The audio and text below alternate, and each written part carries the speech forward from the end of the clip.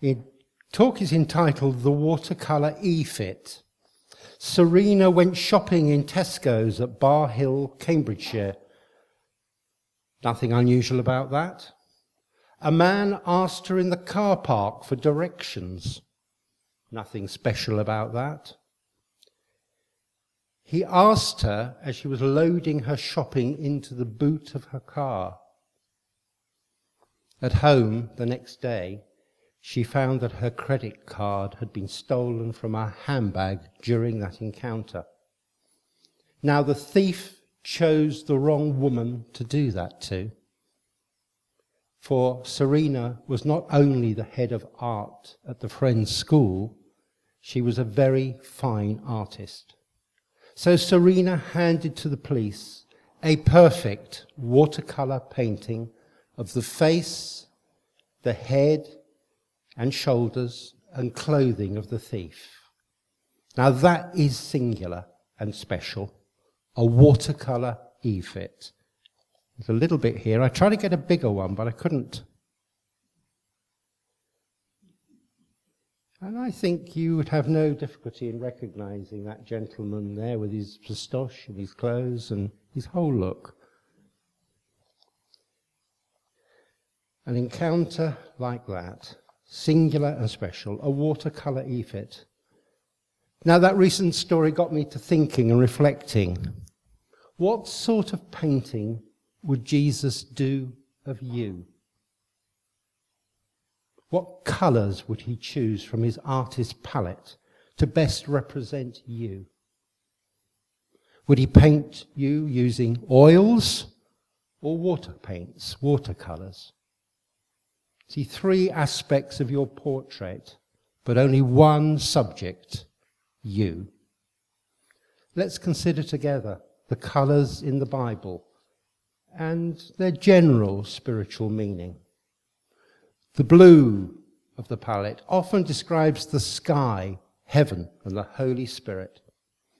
The green is of the pastures, a bit brown outside at the moment, but generally the green of the pastures and plants linked with the meaning of growth. The brown is a dark colour, referred to in the Bible, mainly relating to sheep. Genesis 30, verse 32-33, if you want to look at that. Grey, the hair of the elderly. Genesis 42, verse 38. Red, the colour of blood, often signifying life. And Jesus' words in some Bibles are printed in red, aren't they? Amber, reflecting the glory of God. White represents purity. White as light. Silver. Psalm 12 says it represents the truth. So what colours best touch the canvas of your life?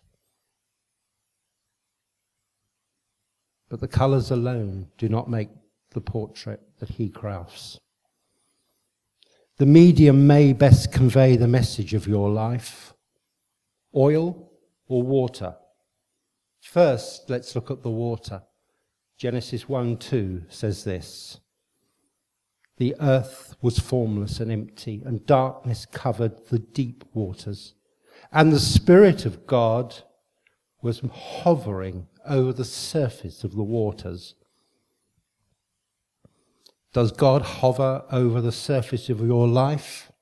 Or does he dwell in the deep, your deep waters? You see, before anything, before the light, before the moon, before earth, before plants or creatures, there was water. Or is your life too dry for a watercolour? Do you need to hear the words of Revelation, the words from Revelation 22, verse 17? The Spirit and the bride says, come. Let anyone who hears say, come. Let anyone who is thirsty come. Let anyone who desires drink freely of life. Perhaps the water of your life has become a bit murky. Then hear God's words from Ezekiel. Ezekiel 36, verse 25. I will sprinkle clean water on you, and you will be clean. I will cleanse you from all your impurities and from all your idols. As Christians, we can meet Jesus, as Hebrews 10:22 says, let us draw near to God with a sincere heart, in full assurance of faith, having our hearts sprinkled to cleanse us from a guilty conscience, and having our bodies washed with pure water. You see, the Bible has a cleansing effect on you, to make her holy, cleansed by her washing with water through the word, as Ephesians 5:26 says. But have you noticed, water, clean water, pure water, needs a container. As you hold water, it runs through your fingers, doesn't it? Isaiah says this, but now, O Lord, you are our Father. We are the clay, and you are the potter. We are all the work of your hand. Amazing. We're clay, earth, God breathed, to be containers of the Holy Spirit, to hold what? Living water.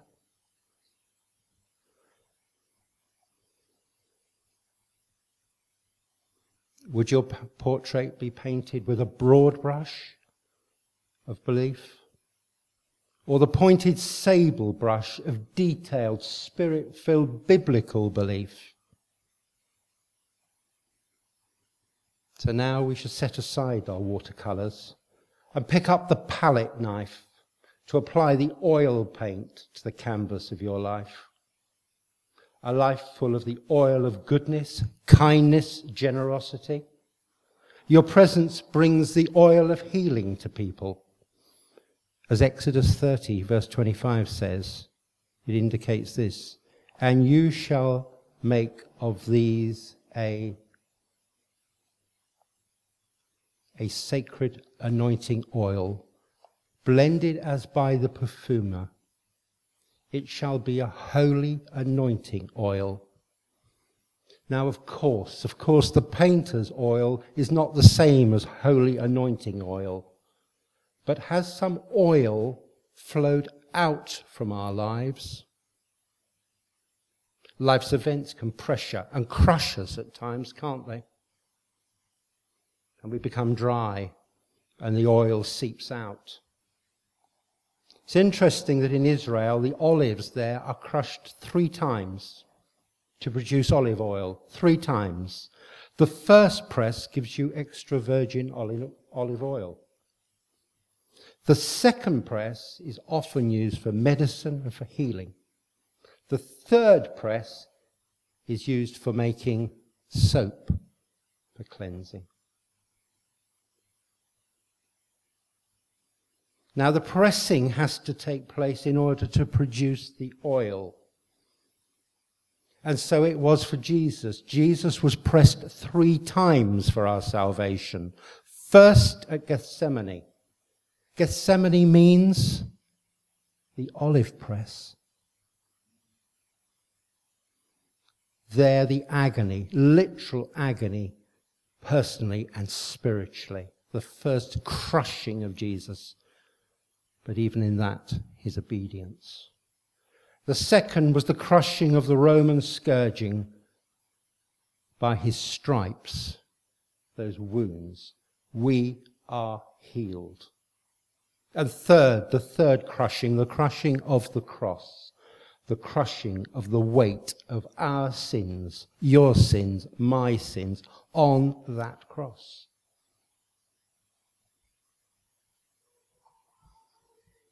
The oil he paints your portrait in transforms you out of darkness into light, heals your body, mind, and spirit, and crushes guilt by his oil of forgiveness. Now, to start at the beginning, Or maybe it's to end at the beginning. What's your e-fit? Your portrait? What colours do you see Jesus using? What medium does he use?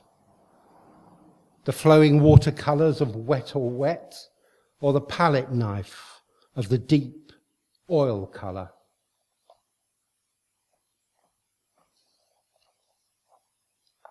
That deep oil colour as he spreads the oil on the canvas of your life.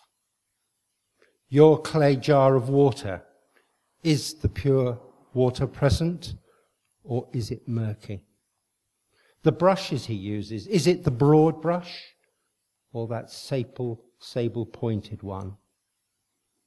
Isn't it true that the artist usually paints what he or she sees? You are responsible.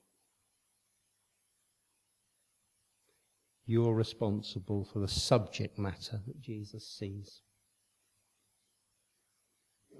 Do you like the way Jesus painted your portrait today?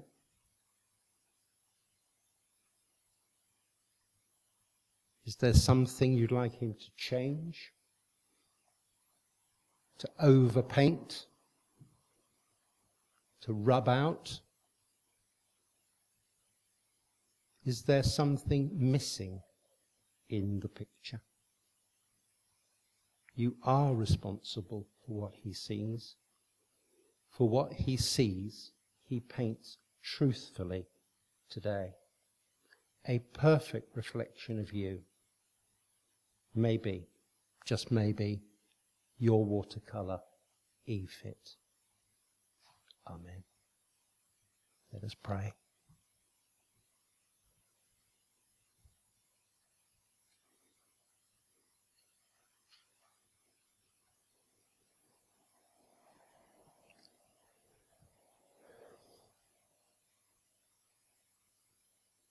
Jesus, just thank you. Thank you that you can reflect those parts of our lives that are not of you, that you take them and you don't give them back to us. You have absorbed them, Lord, on the cross. We just ask today if any of these words have touched into areas that we just need to deal with before you paint that bit of us. That in the quietness now, Lord, that you would just deal with it in our lives. So the picture you paint is the one we would like you to paint, not the one that we can sort of see today, Lord, with its imperfections, its long-term cracking, the holes in the canvas of our life. And we just thank you, Lord, that you can do all of that and much more if we just meet you, the holy artist who works to make us a perfect reflection of you, Jesus. Come, Holy Spirit, in the peace of reflection now. Meet us, heal us, restore us. Amen.